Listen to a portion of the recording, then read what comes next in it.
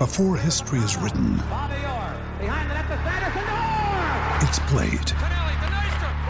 Before it's frozen in time, it's fought one shift at a time. Before it's etched in silver, it's carved in ice. What happens next will last forever. The Stanley Cup Final on ABC and ESPN Plus begins Saturday. Greetings, everyone. Welcome. My name is Andy Neal, and you're listening to the Hiker Podcast. In the quiet and in the storm, every rise and every fall. What is up there, hikers? It's Andy here, and you're listening to the podcast that gets to know the hiker behind the trekking poles, that attempts to demystify hiking so it doesn't seem so complicated, so that when you walk into an outdoor store, you're like, this isn't very difficult, that wants to make the outdoors and hiking accessible to everyone. That's right. You're listening to the Hiker Podcast. Thank you all so much for taking the time to listen to this week's episode. I know there are a lot of outdoor podcasts and hiking podcasts you can listen to, yet you choose to listen to the Hiker Podcast. The Hiker Podcast is sponsored by CS Instant Coffee. CS Instant Coffee is amazing. I'm not just saying that. I tried it and was drinking it before they approached me to help sponsor the show, and I'm so grateful they did. Not only is it the best tasting instant coffee on the trail, and I mean that. I do mean that. But they do so much to help reduce their carbon footprint, including a huge thing is their packaging is biodegradable. Unlike a lot of the other instant coffees, they use a foil type packaging that doesn't biodegrade very easily. They use a biodegradable packaging for all their coffee, which is so important because we want to lessen our footprint here on this earth because we're stewards of it. So thank you so much, CS Instant Coffee, for sponsoring this episode. If you'd like to help out the Hiker Podcast and get some of your own CS Instant Coffee, go to the affiliate link in the description of this episode. It would help us out immensely, and tell your friends. With that, I do want to address something really quick here. So many new listeners this week. I have to say a big thank you to Unlikely Hikers who I've been posting some more vulnerable posts about me and my journey, about with my body size and as a hiker and past trauma and eating disorder and me leaving my old career and getting into a new career. And Jenny from Unlikely Hikers messaged me, said, hey, I would love to share this. And I said, oh, sure, absolutely, share it. And she had shared my post, and I have been following Unlikely Hikers for a long time. I didn't realize what a big following they had at Unlikely Hikers, and I was like, oh my goodness. And so my messages and DMs and follows and the plays on here, because on Unlikely Hikers they also mentioned the Hiker Podcast, have been going through the roof. And so there are a lot of new listeners, and I am so excited to have you all here, and just thank you so much. And thank you to Jenny from Unlikely Hikers for putting my story out there and letting other people know that they can be vulnerable no matter who you are, what size you are, what your background is. And I talked about in that particular post about my insecurities and being vulnerable, and how hiking for me has become almost a religious spiritual experience. And so thank you all for listening, and big thank you to Unlikely Hikers, who I gotta throw this out there. Jenny from Unlikely Hikers and Unlikely Hikers just has a shoe put out from Merrill. Amazing. I would encourage you to go check it out. Follow Unlikely Hikers. All that information is there. I'll put a link to them in the description of this episode. Also, big thank you to Canuck. That's Canuck. No, not Canuck. Canuck. I always say it wrong. I said it wrong to the owner. Canuck, spelled C-N-O-C. Canuck. For helping me out and being cool and sharing posts. We're going to have the founders and owners of Canuck on the episode next week. So super excited for that. For all the information about the Hiker Podcast, make sure you go to hikerpodcast.com, where you can find out all the different ways to listen. And there's not all of them are on there because my goodness, we keep getting picked up by other providers. We're on Stitcher now. I don't have that on our website yet. We're on Amazon. I just found out. Amazing. So a great way to help the show out, though, if you can't purchase some CS Instant Coffee, Apple Podcasts is still the king of podcasts. So if you go onto Apple Podcasts and you leave a 5-star written review, it helps us out a ton. Also, if you go to hikerpodcast.com, you'll see our socials. Instagram is the best way to reach us. Or you can email me, Andy, at hikerpodcast.com. You can also follow me on my Instagram, at Andy Films and Hikes. You can connect with me, see what I'm doing. We also have a Facebook group. It's public. You can search for it. I believe just put Hiker Podcast in groups. And I'm wanting to get more people on there just to, have discussions about hikers. It's a place where hikers from any background, any talent levels, like I say in the description of this episode, from the person who's getting on the trail for the first time to an experienced triple ground hiker, this podcast is for everyone, because you know what? It doesn't matter your skill level, who you are, where you come from. We all just love the outdoors. And I've been so embraced by this community, by so many of you. And just thank you all so much. Anyways, go to hikerpodcast.com for all of that. With that said, I am stoked to have our next guest on the show, Maggie Slepian. Amazing writer. You've probably seen her stuff on Backpacking Magazine. She recently wrote an article for Huffington Post about working at a coffee shop in a small town in Montana during the pandemic, and masks and all. And she's just an amazing person, and we had an amazing conversation, and I was just so thankful to have her on the show.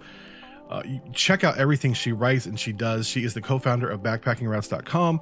Her own website is maggieslepian.com. Check out all the things she does. Where she's actually going to be here on the show again in a few weeks. We're having our first hiker roundtable, which is a conversation we're going to have once a month here on the show, where we just get together with a bunch of hikers and we get on Zoom and we talk about an issue. And we're going to be talking about an article, literally a subject that she just wrote on this week. It's hiking, backpacking, the outdoors, and social media, and how social media affects perception of the outdoors, and how gear companies work and that sort of thing. It's a big subject, and we're gonna have some amazing guests on that roundtable conversation. I'm super excited about it.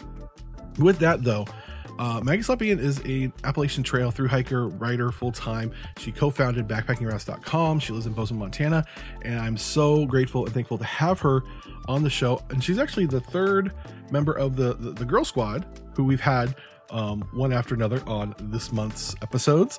They went and hiked the Oregon Coast Trail together, which you'll hear some about on this episode. With that, guys, without any further ado, my conversation with Maggie Slepian.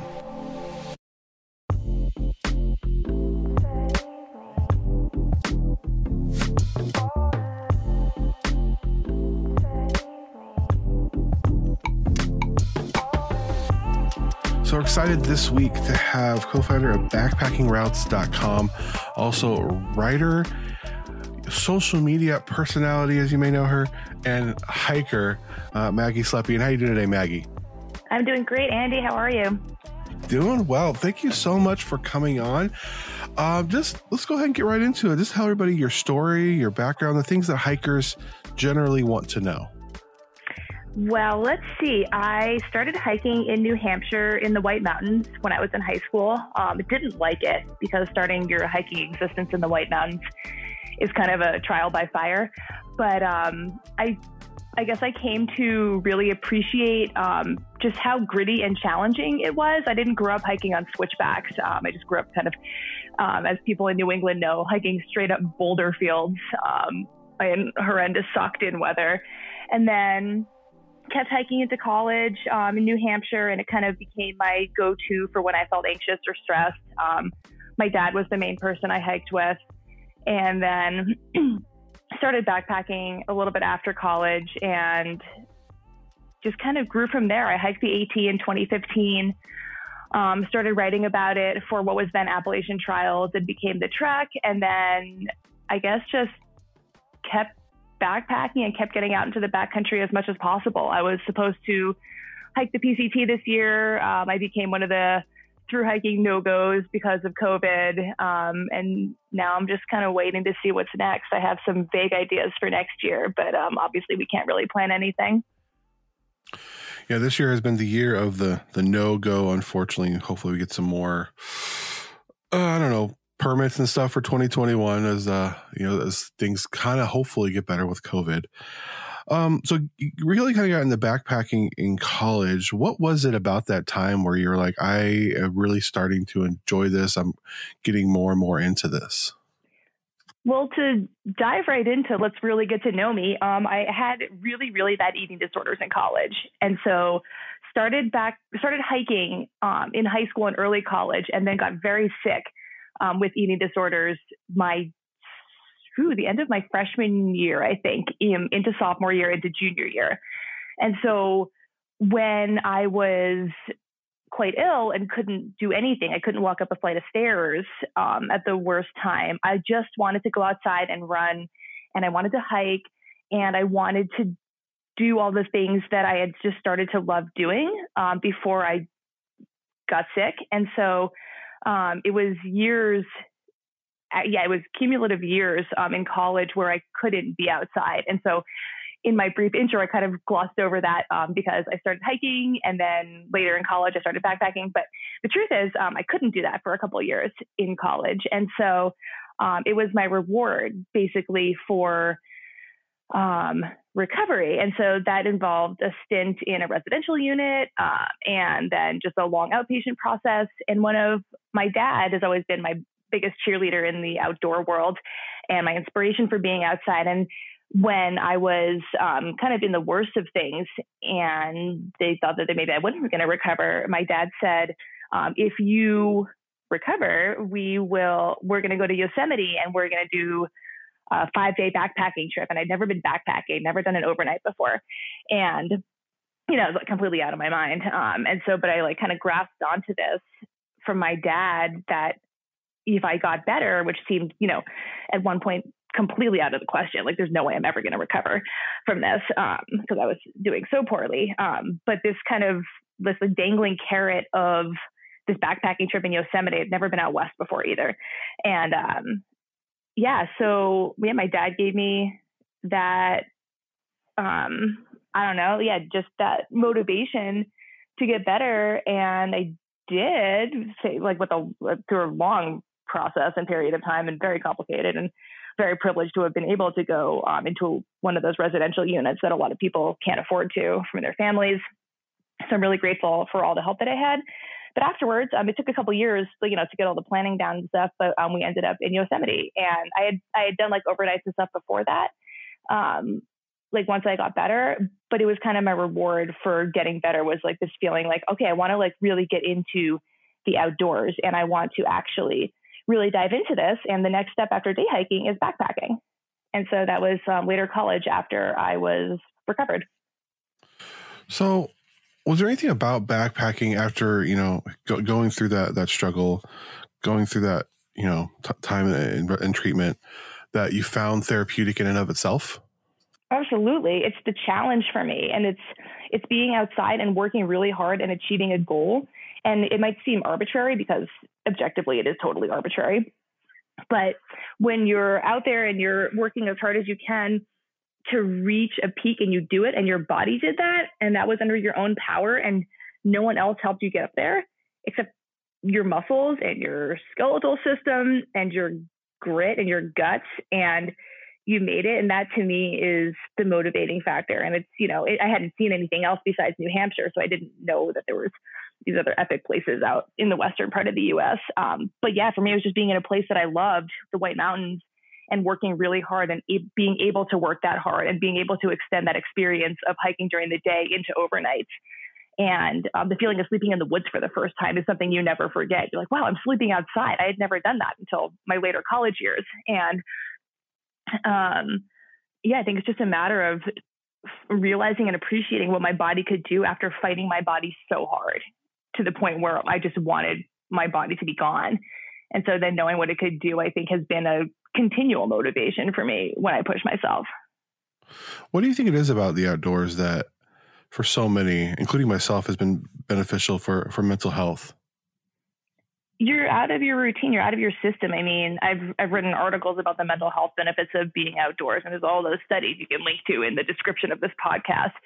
But it's just something about being outside and being in nature, I think just instantly calms you. You know, when I'm sitting in my house and I'm, you know, frantically working, and it's summer, so it's nice in Montana, and I just feel like I have to get out, and like I have this like one short peak that I hike near my house, and it just resets you, I think, and you can work hard and be surrounded by the natural world. And I think we spend so much time indoors in front, at least for me, in front of a computer screen, that the juxtaposition between sitting on that same couch cushion I sit on and staring at my computer and being out on top of a peak, there's nothing that compares to it. So after that backpacking trip, you get more and more into backpacking and hiking. What was kind of the impetus for you getting into the backpacking and hiking community and being as involved as you are now? This is actually pretty recent. So I worked for a backpacking site as the managing editor for 5 years. And I was, I think, a little bit behind the scenes. I heard from people that they didn't even know that the site had anyone who worked for it. So I think I wrote a lot under the editor's name, and I just did a lot kind of behind the scenes, like I wasn't the face of it or anything. So I worked with bloggers and people doing videos, and they were very upfront. So I think I was part of it, but behind the scenes. And I think now, since I've gone full-time freelance, I actually lost that job because of COVID over the summer. So I had to really scramble and try to put together an income from completely freelancing. And I think it's actually been a blessing because I've been able to use my own voice and be more public with my writing and put my name on things and advertise that I'm writing for different people and become more part of the community. So I guess I started becoming part of the community behind the scenes after my thru hike in 2015, but I don't think that really anyone knew I was around because I couldn't really use my own voice when you're writing under contract for somebody. So yeah, it's been really cool this past 6 months to be able to grow my own voice and my own editorial style. So you talked about the AT there. What was the impetus for you getting on the AT and going from hiking to backpacking to through hiking? The AT was my first trip longer than one night, so that was challenging. Because my dad and I ended up at Yosemite the year after the AT, so I should have backed up and said that. But I got onto the AT because one of the things that I noticed once I got into recovery in college were the White Blazes in New Hampshire. So I'm hiking a lot in the White Mountains, and I'm checking off the 4,000 footers on the list and doing these really cool link ups with my dad and my friends. And I was carrying probably like 30 pounds of a day pack one day because that's just how I did the thing back in the day. And so this hiker who had a backpack the same size as mine, just sitting on a rock.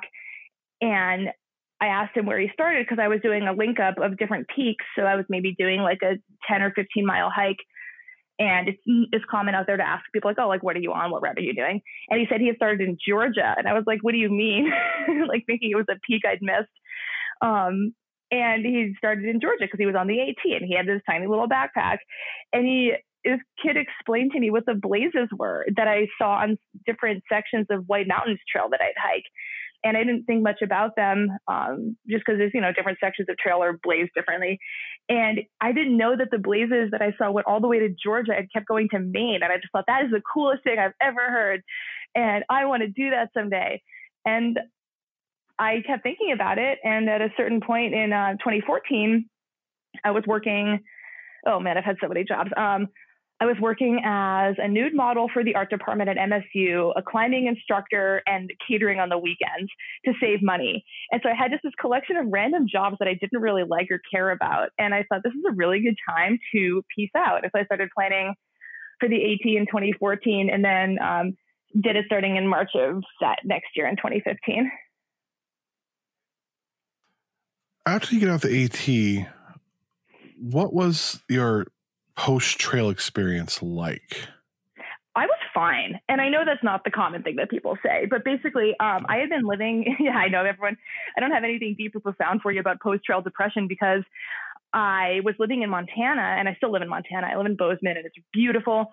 And my entire social life and life in general in Montana was made up of doing things in the outdoors. I was really into climbing, biking, kayaking. I hunted, I archery hunted, I rifle hunted.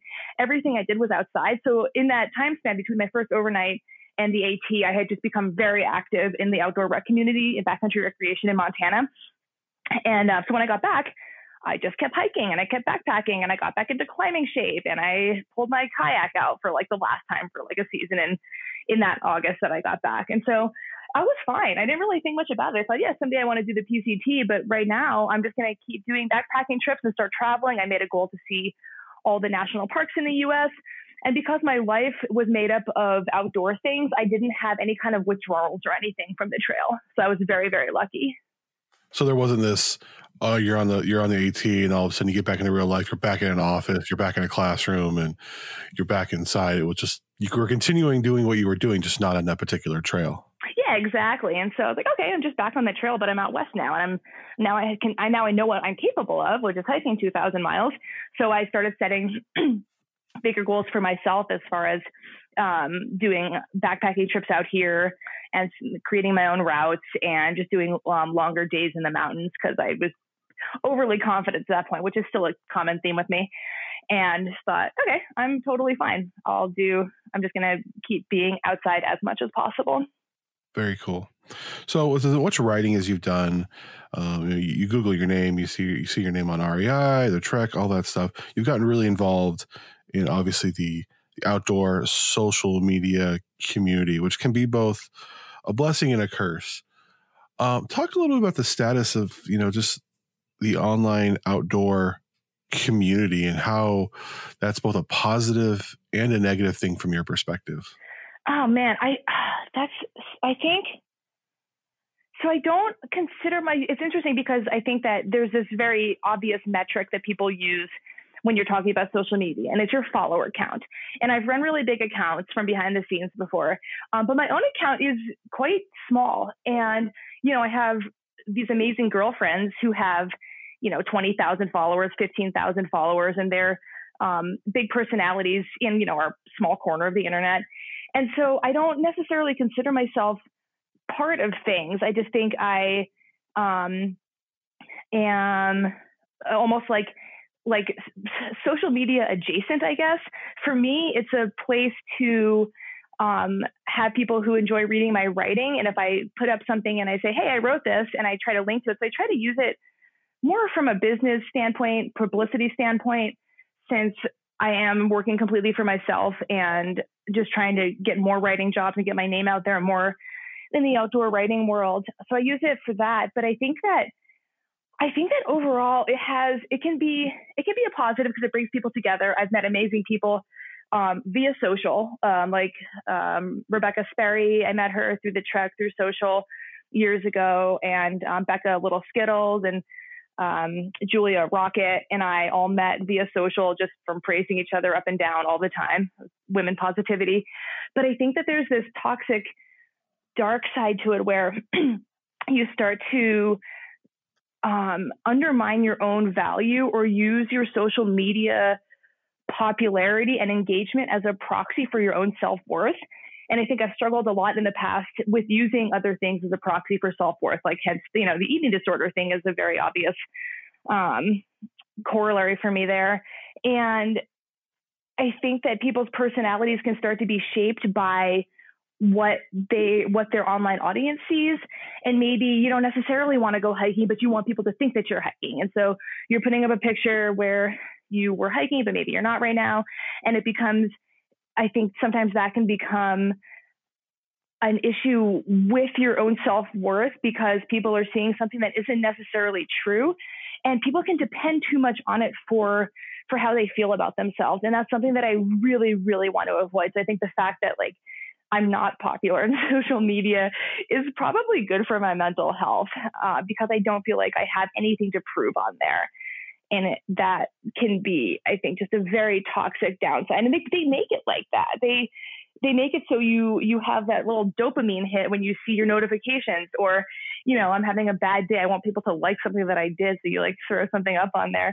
And I don't think all people are like that, but I think it's a pretty easy spiral to fall into. And also that obviously there's a lot of opportunities that come with being popular via social, with brand partnerships and paid things. And so it's become just this kind of unavoidable intrinsic part of the outdoor community. And I think it's funny you think I'm part of it. I don't think I'm part of it, but I've been told that I am. And so I'm going to have to go do some soul searching after this, because you're not the first person who said that I'm very actively involved on the outdoor social media community. So yeah, I guess I am. Am I?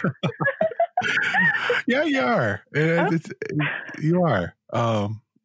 I'm not popular though. I'm like, I have like the activity on there, like without being popular. That's the story of my life. I think too, with you specifically, you have, your girlfriends, you have Little Skittle and others who have, they have their YouTube channels and their followings, and you see them, but also, you have, we'll just bring this up, your boyfriend, legend, Jeff Garwire, who's been on the show before. And you're there, you show up on his social medias at time, and everyone in the outdoor community, kind of knows who you are, even if maybe you're not posting as much, but you're there, and it's like, oh, there she is on the track, there she is here, there she is there, and so we see you all the time. So you're like you're this fixture within the online social media community. Before we get more very good point. Before we get more into that, like you've been writing for a while, and you've probably seen what a lot of people have seen is the changing of how the outdoor industry is advertising and is reaching out to people. It used to be the PCTA used to say the number one thing that got people on the trail was the book Wild, and it was the movie Wild. Mm-hmm. Now it's Instagram and YouTube. Mm-hmm. Now you have brands, reaching out to, to podcasts and YouTube channels and Instagrammers to sell their wares. How has that helped and hurt the outdoor community, the online vlogger, Instagrammer, industry? Oh boy. Yes, I don't want to say anything that's going to hurt people's feelings, but I guess I just say things anyway, so I'll say it. First of all, I feel very fortunate that I slid under the gate as a writer before having a large social media following was kind of a metric of if people want to be involved with you. And so I think all the time how lucky I am that I have friends at PR firms and I'm friends with brands, and people know me for writing and not a social following. And so I think that also is good for my mental health. So yeah, I kind of slid under the door with that. I think that if I was getting into the outdoor world now and trying to make connections, the fact that I don't have a popular social media presence would probably make it a lot harder for me. But I have such a backlog and portfolio of writing and connections via my editorial work that I feel very fortunate that I can leverage that when I'm being involved with projects like backpacking routes. I already have these connections. I think, I think social can be great for getting people into the outdoors, but this proliferation of photos and imagery that isn't necessarily representative of the experience can be damaging. And I don't know, if long term, if that's going to show up in the number of people who quit these long trails, if it goes from 75% of people quit the AT to like 90%, because the story that we're getting in these curated images is not necessarily how it goes outside all the time, or even part of the time. And, I'm conscious of what I put up on the internet because I want it to look appealing, because that's part of it. But I also try to balance it with being honest about the fact that long days in the woods or the mountains, or recently the beach, are really, really hard. And it's not just getting blisters. It's being really cold and really wet all day, going to sleep cold and wet. And then you have to wake up and be cold and wet and put on your cold and wet clothing and keep hiking. So you're not going back to a car when you're cold and wet. You don't have that to look forward to. You're just going to keep walking, and you're probably going to go to sleep that night with your wet gear again. And that, I think, is something that you cannot possibly portray via social. And so if somebody's entire impression of long distance backpacking comes from these beautiful photos that you see of, sunsets and mountains where it's always really nice out and the colors are pretty, that they're going to be really surprised when they actually get out there, that you have those moments, but they're kind of on a 2,000 mile hike or a 500 mile hike. Those are few and far between sometimes. So I think that overall, I don't think it's a net positive. So do you think it could possibly be dangerous, people seeing these images on Instagram and they're going out there possibly unprepared? Maybe not dangerous as much as just they're not going to be ready for it. And not like, I think it's hard to really get in trouble on a trail like the AT because there's so many people around and there's so many bailout points. But I guess it could be, you could be putting yourself in harm's way if you want to go out to this remote part that someone's geotagged. And I do see this trend now of people being more vague about the areas that they're tagging. I know Luke talked about that on your podcast. And Little Skittle, Becca, is very conscientious about keeping these places, away from like the most popular eye. But I think that, it's just because of the representation being how amazing and beautiful and, easy and glamorous through hiking is, there's definitely the potential to get yourself in trouble if someone goes out and they're not prepared, they haven't done the research, or they just think that it's going to be really easy. So shifting gears a little bit, and we talked about this a little bit via email. Your boyfriend is Jeff Garmire, also known as Legend. Yes. And so that probably, I don't know, brings some other things up as far as maybe expectations for you as a woman in the outdoor industry. Talk a little bit about what it's like to, not that your identity has anything to do with him, you're your own person, obviously, but talk a little bit about the experience of being the significant other of someone who's so well known in the outdoor community. It has been so positive. That's how I've met these people. Once I left my editorial job, I didn't really know people outside of that world that I'd been in kind of behind the scenes. And I have never felt like Legend's girlfriend and that my only identity. And I've made jokes about it because I have an old trail name from the AT, but I just don't feel like using it. And so I just made this joke to the girls on our Oregon Coast Trail trip that, oh yeah, maybe my trail name should just be Legend's girlfriend. They were like, what are you talking about? Like, that's not how people think of you. And I think that it has been so surprising and amazing to be embraced by the outdoor community once it became obvious that I was dating Jeff, Legend Garmire. That's not how I'm known. People are like, oh, look, she has her own personality. That's cool and funny and probably normal for someone to have a personality. And so, I thought that might be the thing that I was known for, and I wouldn't be anybody if I wasn't Legend's girlfriend, but that has absolutely not been the case. Jeff never promotes that. I'm very much my own person. I think I also have a rather strong personality, so maybe that helps me stand out, and Jeff has a strong personality too. But yeah, I feel very much like I'm just known for being myself, and I'm also Legend's girlfriend. And that, as far as like being known in the outdoor world as much as I am, has been really, really nice and not what I expected.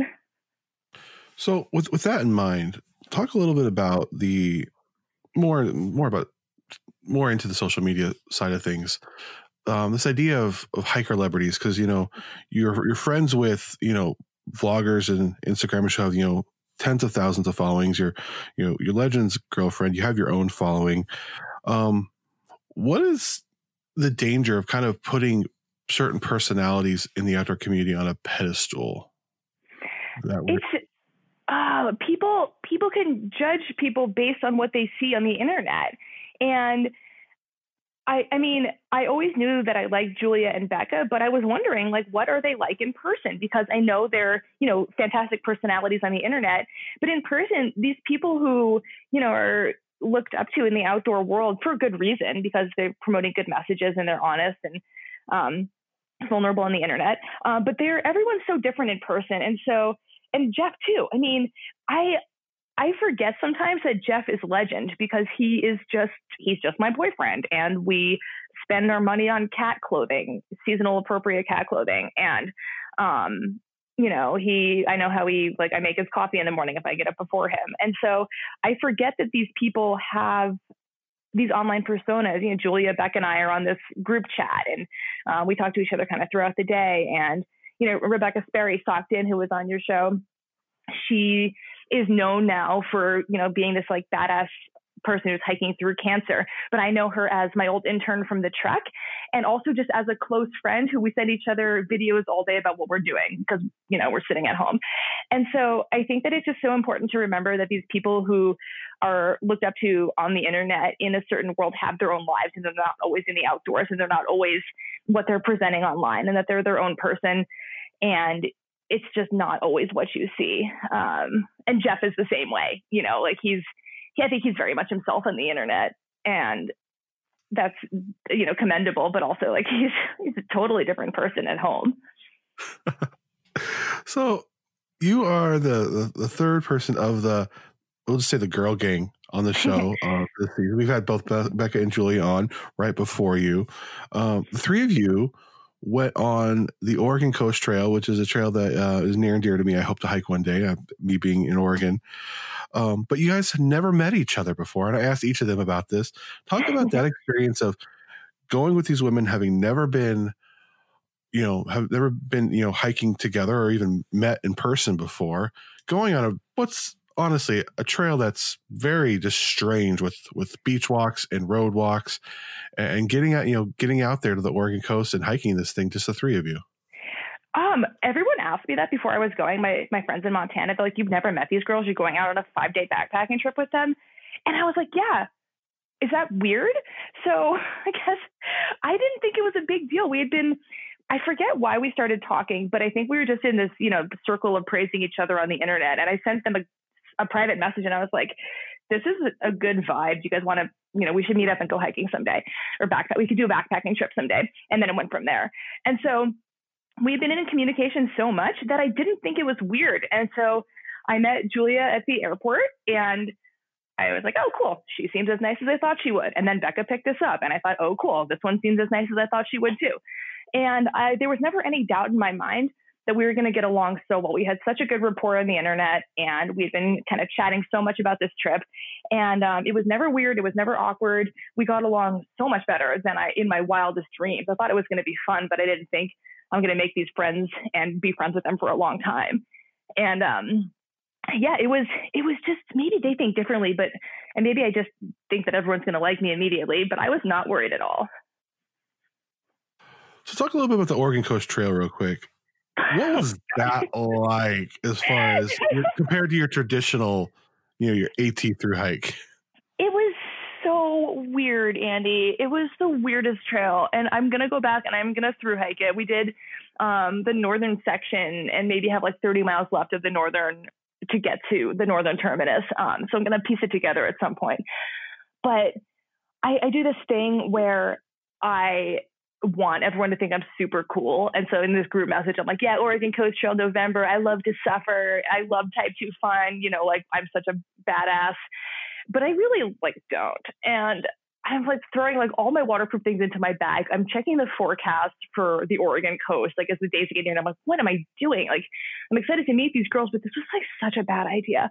And so right off the bat, it's cold and rainy, and none of us, we all showed up. I've written about this too. And I have a trip report series coming out with Backpacking Light at some point. But we show up and none of us have researched anything because, I think that Julia and Becca seem very responsible and very on top of things. And I'm like, okay, one of them is going to have done the research, but I'm busy with my freelance work. And I'm like, okay, we'll figure it out when we get there, which is also something I do. So I figure it out when I get there. And so we show up, and none of us know where we're going to leave the car. We start doing calculations. We have to be in Seaside, Oregon on this day. So if we do this many miles per day, we just started Google mapping things that were X amount of miles south of where we were. It was just not ideal. It was funny though. And so, the Oregon Coast Trail, when we started, we were very confused the entire time. We had no idea where the trail was. We knew we were starting kind of nearby it where we left the car. For Jeff's parents to actually pick up. We had a whole shuttle thing arranged, and we just kind of wandered around through streets. We wound up bumping into people's backyard boundaries in the woods. We wound up at this really cool thing called God's Thumb that was not on the trail, but I thought it was because I'm overly confident and I was leading.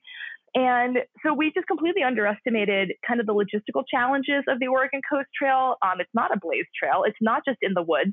It has all these different segments. And so you'll have 5 miles on the beach, but then there's this unmarked spot where you really have to get off the beach because you're going to get cliffed out and get hit by high tide if you try to keep going. But you have to know where to get off the beach. And so Julia had this app from the UK, I think, that nobody knows about called Hiker with 2 eyes and an underscore, I think. She could probably link to it. And so we're just we've been bumbling around for the first couple hours and then walking on the side of the highway in the dark. And Julia downloaded the app and she's like, oh my gosh, it has the Oregon Coast Trail on it. Thank goodness. So she downloaded the Oregon Coast Trail and my hands were too cold and my phone was too wet to do it. So I was like, oh, you can just figure it out. And so she was able with that app and a GPS on the app to tell us where the trail goes on and off the beach, where it goes into the woods, where you have this ungodly long road walk, where you're going into a town, because it's not signed really, it's not blazed. It links together a series of already existing trails, state parks, campsites, beach walking, road walking, dodging through towns to get back onto a trail. And that is the sanctioned trail. And so without a kind of map or navigation, you're a little hosed. And again, that comes down to just really poor planning and overconfidence, thinking, oh, we'll just figure it out when we get there. I think we were a delightful hot mess. None of us we all had different tents that we had brought kind of due to the rain that was forecasted. They didn't bring their freestanding tents. I brought this new tent that Jeff was testing out from a DCF tent from Z-Packs that was freestanding, and like none of us could set it up. We were on the trail in the dark. It's like sheets of rain, like literally on the trail trying to set our tents up because no one else is out there. There's nowhere to camp. There's like screaming because the rain's getting into our tents, and like they never used tents that had flies and poles before because they were cool trekking pole girls, and I'm not. We were a disaster, but it was so fun. So talk a little bit about your experience. You talked about the gear there for a minute. You've worked a lot with gear, and Luke Carsall told me that you are like the gear master. You know more than anybody. Oh, Yeah, you want to make sure I ask you about gear and your experience with it. Talk a little bit about gear envy, because I know for me, having only gotten into this world for the last year to 18 months, I look at other people. I'm like, oh wow, they have that Waymark pack, and I want it, but all I can afford, the only thing that fits me right is this Teton pack from Amazon. How can it is what it is, but how has the gear industry helped and possibly even hurt the hiking community and people wanting to get into it? That's a good question. I think that a couple of years ago, there was this huge push towards ultralight gear, and ultralight was sexy and it was trendy. And if your pack wasn't just this glorified DCF sack with no hip belt, what were you even doing on the trail? And I've tried to be a voice for the medium base weight people.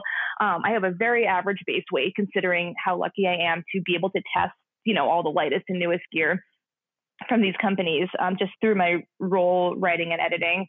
And I think that there's also, it kind of comes back to that, what you're seeing on social media and idolizing and wanting to be like these people that you see when that might not be the best thing for you. And so when people, I get asked a good amount about gear advice and pack advice. And what I tell people is, don't get the ultralight pack if you're not an ultralight hiker. Don't get the 1/4 inch, chunk of foam as a sleeping pad unless, that's what you really do. And there are people who do that and they're comfortable sleeping on that. And I'm not one of them. I like almost pass out every night when I'm inflating my Thermarest Neo or X-Lite, which is, a very comfortable sleeping pad, but it's not like a cool sleeping pad. I could just throw down a Z-Fold half pad and call it a night and look cool and ultralight.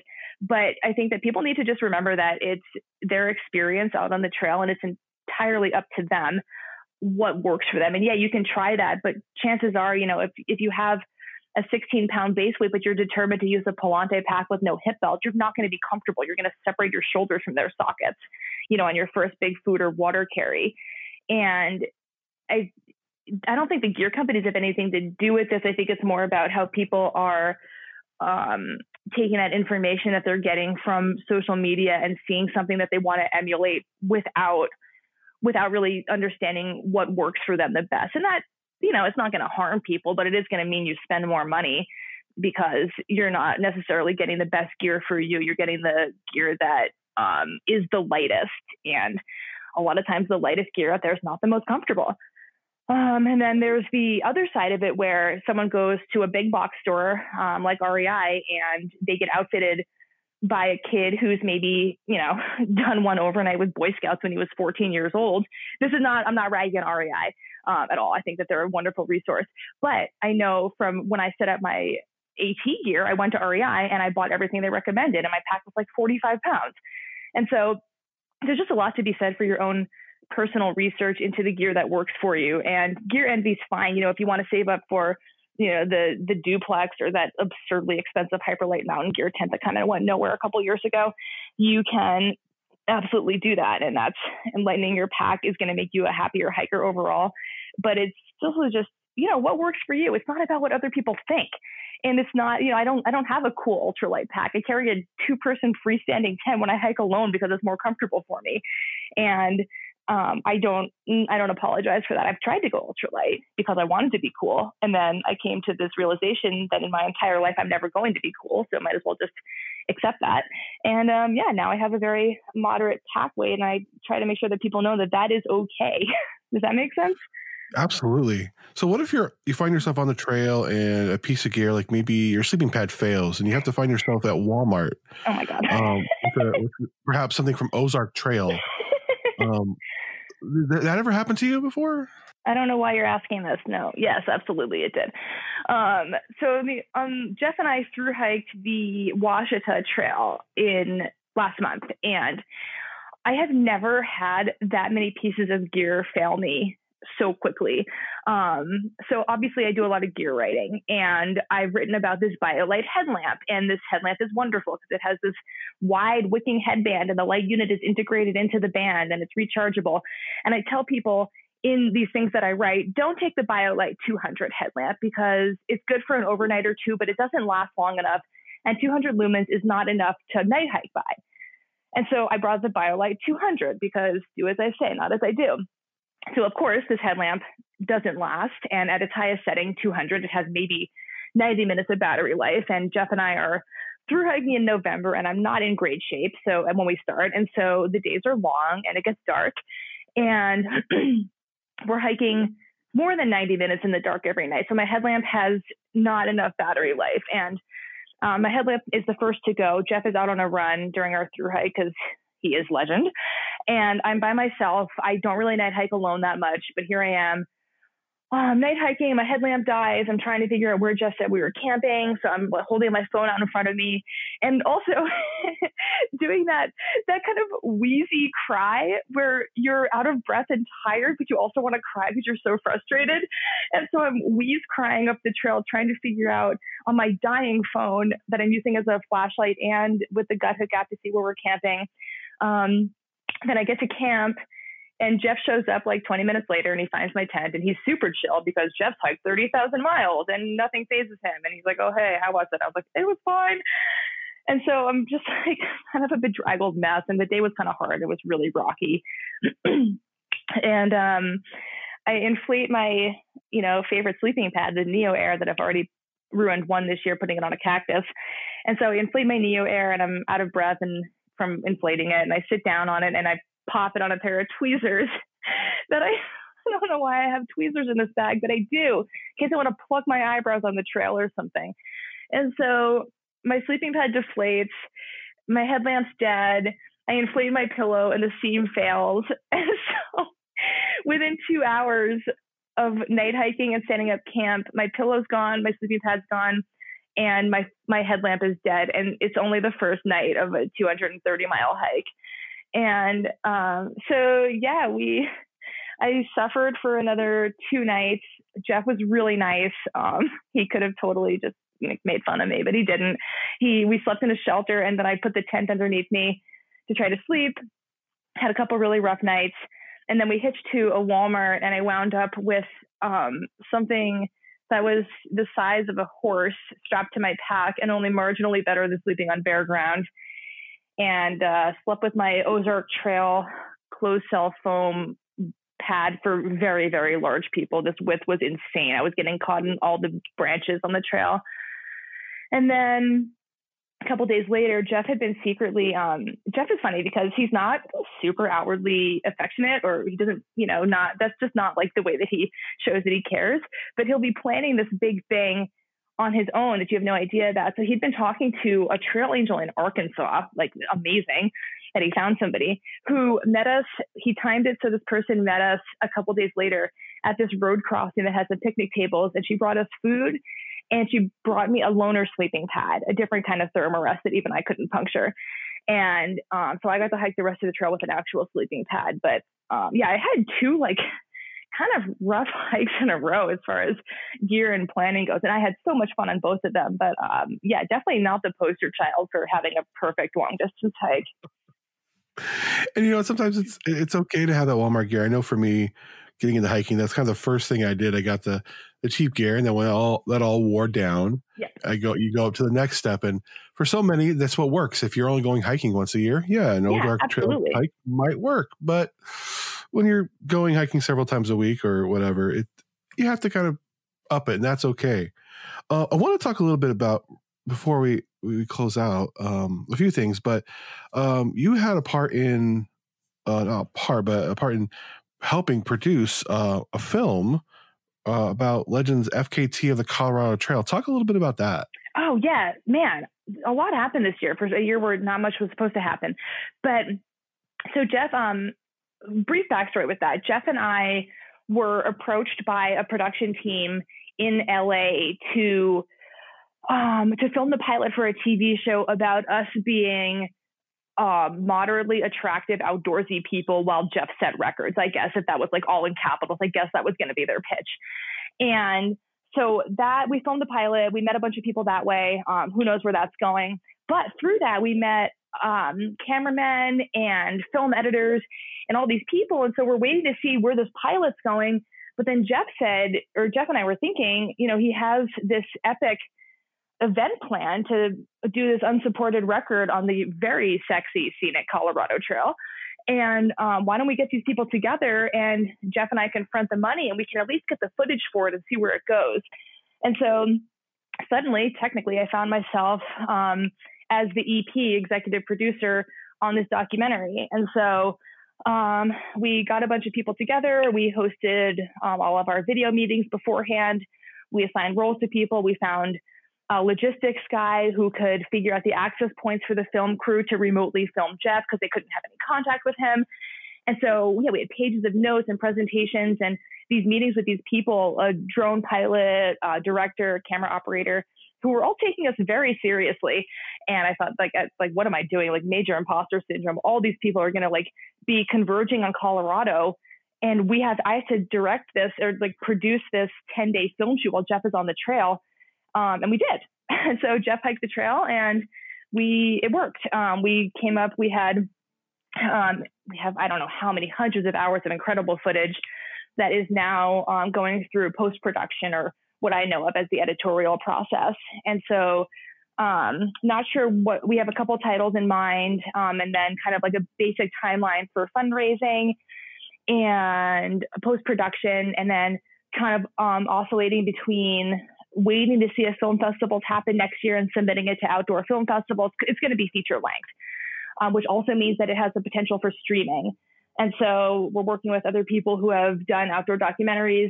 Jeff and I, our role right now that the shoot is over, is to put the right people in the right place, because we don't know anything about film editing and we don't know what happens now. We funded the shoot, we're in it, and now we just make sure that the right people are working with the footage. So hoping for some kind of release next year, whether it's streaming, obviously like Netflix or Hulu or Amazon Prime is a lofty goal, or film festivals as a debut. So what's your impression of the outdoor entertainment industry? Myself, as someone who left his old career to get into the entertainment industry, and then within that found the outdoors, I found it interesting how much that's even blown up with things like Free Solo.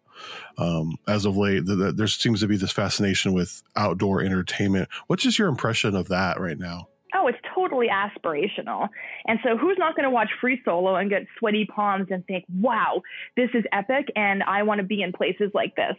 And so, I think that there's more of a trend away from the kind of reality shows where you're watching plastic people with lip injections screaming at each other over overpriced salads. And you want to see people in the outdoors or real people doing real things. And so I think that there's been this push, especially because, the past couple of years have been really tumultuous politically and environmentally. And I think that there's more of a recognition of the incredible outdoor spaces that we have, sometimes right outside our door. And then there's been more of a push towards publicity or the exposure of the natural world and the people doing things in the natural world. It's also, I think, a hard industry to get into. So, yeah, you and me both. But yes, it is. It very is. Oh, yeah. It's just a matter of just putting your head down and, I don't know, just trying to make the right connection to get a foot in the door. But yeah, I think it's pretty cool to see it blowing up. I think with our documentary, if we get on board or we get a foot in the door with the right people, I think it could go really far. But there's also a lot of competition, and that can be a good and a bad thing because it means that there's a market for it, but it also means that there's a lot of other people trying for a slot in that same market. So closing out here, 2 more questions for you. We have a lot of new hikers listening to this show. It's part of the premise of the show is I'm a new hiker and I'm talking voices in the outdoor and hiking community. What would you tell someone they're listening and they maybe just want to start getting into hiking, whether that be day hiking or backpacking? What is one piece of advice outside of, gear and that sort of thing? But what is one piece of advice you would give them? Take inspiration from the people that you see on social media, but don't compare yourself to them, because a lot of times if you're out there and it's not attractive and you're not getting beautiful sunsets and you're really tired and it sucks, that is normal and they're experiencing that too. It's just not shown. That's one piece of advice. And my second one is don't go too big right away because it's going to be hard and you're going to feel shut down. Just if you want to start out, do a 5-mile overnight where you hike 5 miles to a lake, camp out and hike back. And don't go big right away if it's beyond your capabilities because, of course it could be dangerous, but it also could just be kind of demoralizing. So ease into it and don't compare yourself to people that you see on social media. And last question, Maggie, how has hiking changed you? It has given me the confidence and the self-worth that I lacked when I was younger. And whether it's working really hard and achieving a goal or surprising myself by, doing really well or finishing a through hike or canceling a through hike and knowing that I'm still going to have my identity, even though my PCT hike was canceled this year. Hiking and backpacking in the outdoors is kind of, I think, the backbone of what I do now. And it's what my identity is formed around. And it's how I've met people. And it's how I met Jeff, it's how I met my partner. And it's what we do. And it's what my friends and I do. And it's how I met the amazing girls I was on the OCT with. And it's just a supportive community. And it's an activity that has given me a sense of purpose. And it's something that I love to do. It's like the backbone of my life. Maggie, thank you so much for coming on the show. If people want to follow you on social media or read what you write, where would they go? Let's see, MaggieSlepian.com it's basically like my portfolio of recent writing that I don't update very much. And then Instagram, Maggie Slepian on Instagram. And then Backpacking Routes is our website that I co-founded with Jeff and a friend from Backpacking Light named Andrew. So I'm all over the internet, and I usually post essays that I like on my Instagram every few days. Awesome. Maggie, thank you so much for coming on the Hiker Podcast. Thank you so much, Andy. It was great chatting with you.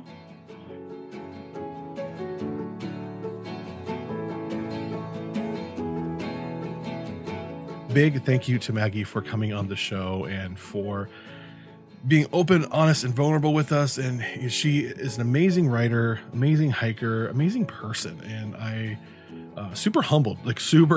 I was just really amazed. She was suggesting people to me to have on the show before she would even consider being on the show. And I'm like, when are you going to come on this show?